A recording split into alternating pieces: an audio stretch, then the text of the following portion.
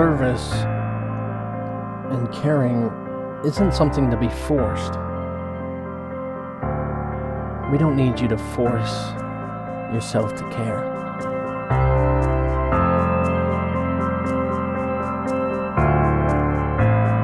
Usually our minds think of things kind of upside down and mix them up. And we don't always recognize that to actually care for ourselves and the fulfillment of our purpose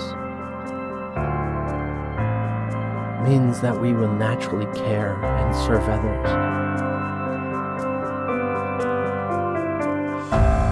Often we don't recognize what our purpose is, and that's okay. But I can tell you, this is the key to, say, utopia. Your purpose, your calling, involves serving. And there is a unique expression of it within yourself every single day.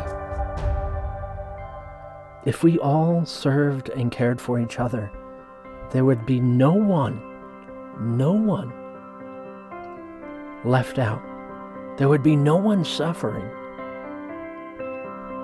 The only ones that would be suffering would be in that current misunderstanding and distortion of thinking they have to care for themselves. I need more, me. We don't realize that we would have more. We would have everything we need if we gived everything we have. Not by force, but by fulfillment of our divine calling within ourselves. You have it there. You know what it is. You know your form of expression, and you can build on that. Sharing that. We're ready to receive.